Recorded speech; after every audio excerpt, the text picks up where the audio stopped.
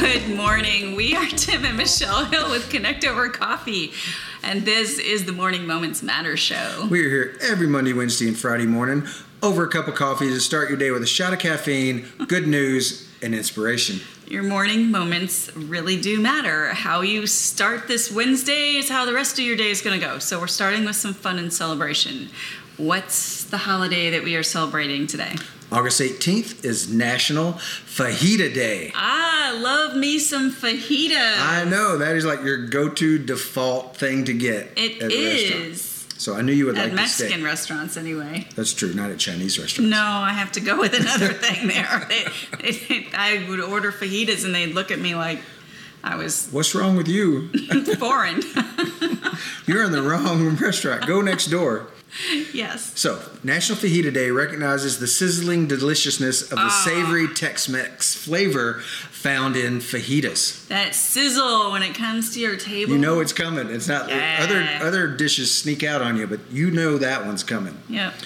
In the 1930s, Mexican vaqueros in Southwest Texas developed what we've grown to love all over the United States, fajitas. They would use throwaway cuts of beef, which was actually part of their payment for their job, and then they developed it into the fajita. They cooked the steak over an open fire or grill, and once cooked, they served it on the flour or corn tortillas. In later years, everything got better. Everything got better. Pico de gallo, guacamole, southwestern spices elevated the fajita up. And soon, this convenient meal for hardworking cowboys made the introduction to new audiences in the United States, and it became a destination in the culinary world. So, welcome to our kitchen, which you're now hearing a beeping thing. The dishwasher that we forgot to turn off. She does get fajitas all the time. 90% of the time in the restaurants, she gets fajitas. Then they expanded out. The menu choices became more varied than steak. They had... You're thrown. The menu choices became more. Well, they became more varied because people like to have variations. And they added shrimp, chicken, pork, anything that you could add to make it, more gooder. More gooder. In the 1980s, most Mexican restaurants in the United States serve fajitas. In the modern culinary kitchen, they added lime, cilantro, and a plethora of vegetables to find their way into the fajitas. In the 1960s, Sonny Falcon started selling fajitas. He sold so many, he became christened the Fajita King. Okay, I wondered, was there some other... when you said that, I was like, I don't know who Sonny Falcon is. I'm going to have to admit to not knowing. That's why... He's the Fajita King. He's the Fajita King. Okay. National Fajita Day was actually brought about and coined by the restaurant chain On the Border. One we like. That's true.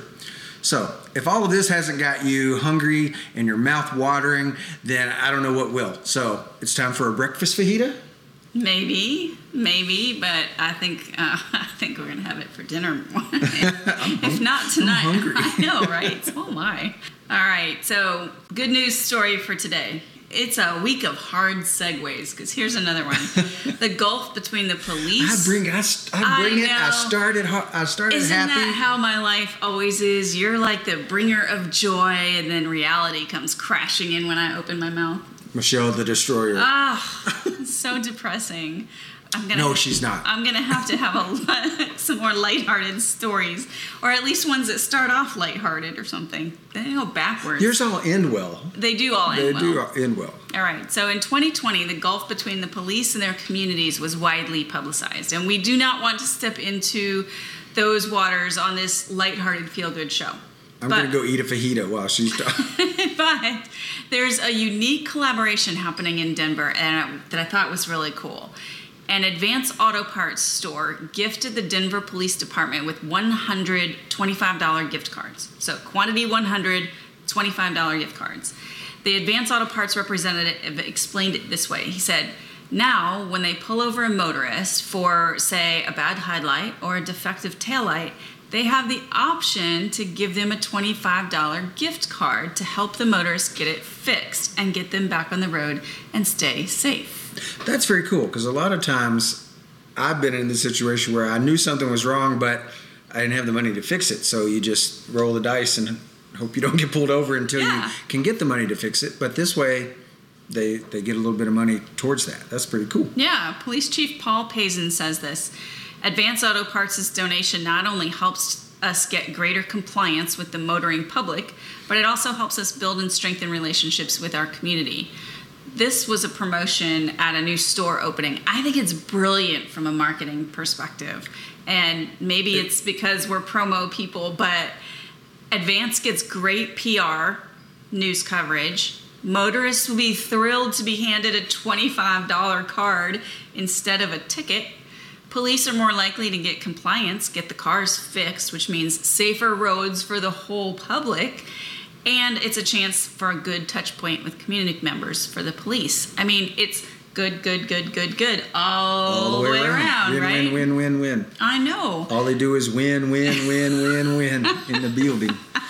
I am not suggesting that this solves policing issues, but it's a really creative way for a business to promote their company in a way that everybody comes out as a winner. And it does, I think, make a bridge between, it's not a us versus them, like there's the cops and here's us. It has a bridge between them, because if you know that police officer and have a relationship with them, if something does happen, it's a much better chance of having resolution versus the line drawn between them. I'm pretty sure that I have never been pulled over and been super happy to have the cop hand me something. But if it was $25, that would allow me to get my car fixed. Amazing. I just think it is so creative on the part of the business that said, not only how can we promote ourselves, because as promo people, there's a bazillion ways you can print on things to promote your new business, but they did it in such a way that they were serving the community together. And I just thought it was beautiful. I think that's really cool. And again, on the other side of that is it gets the people to go to their store, the new store, Right. gets them through the door, see what's going on there. Likely they'll come back. You're going to spend more than $25. Right.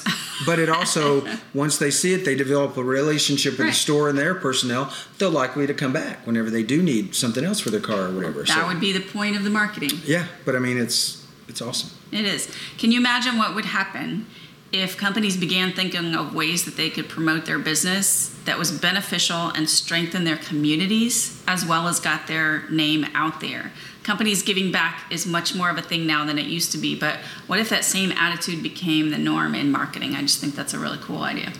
Today's To Go Cup quote is from one of my favorite people who we've seen, listened to, and read, Seth Godin. Instead of wondering when your next vacation is, you ought to set up a life where you don't have to escape from it.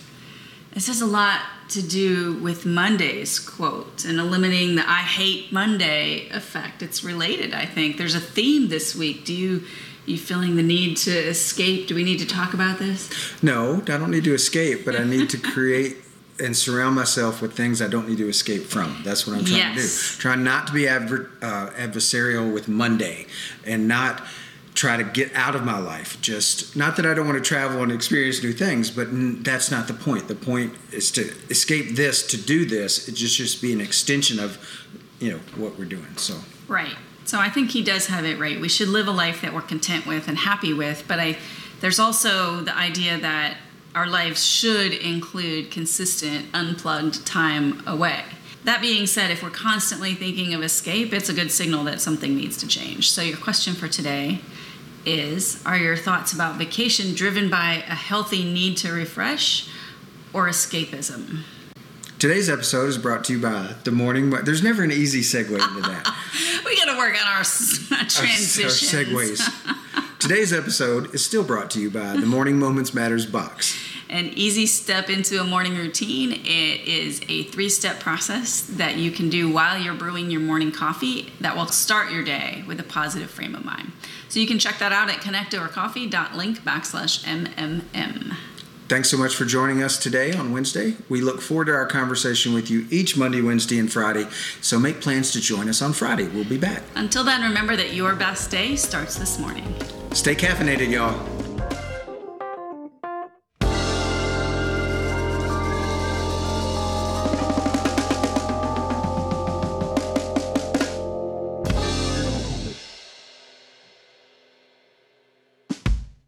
Oh, you're going to like this day. I have a couple phrases I may stumble over.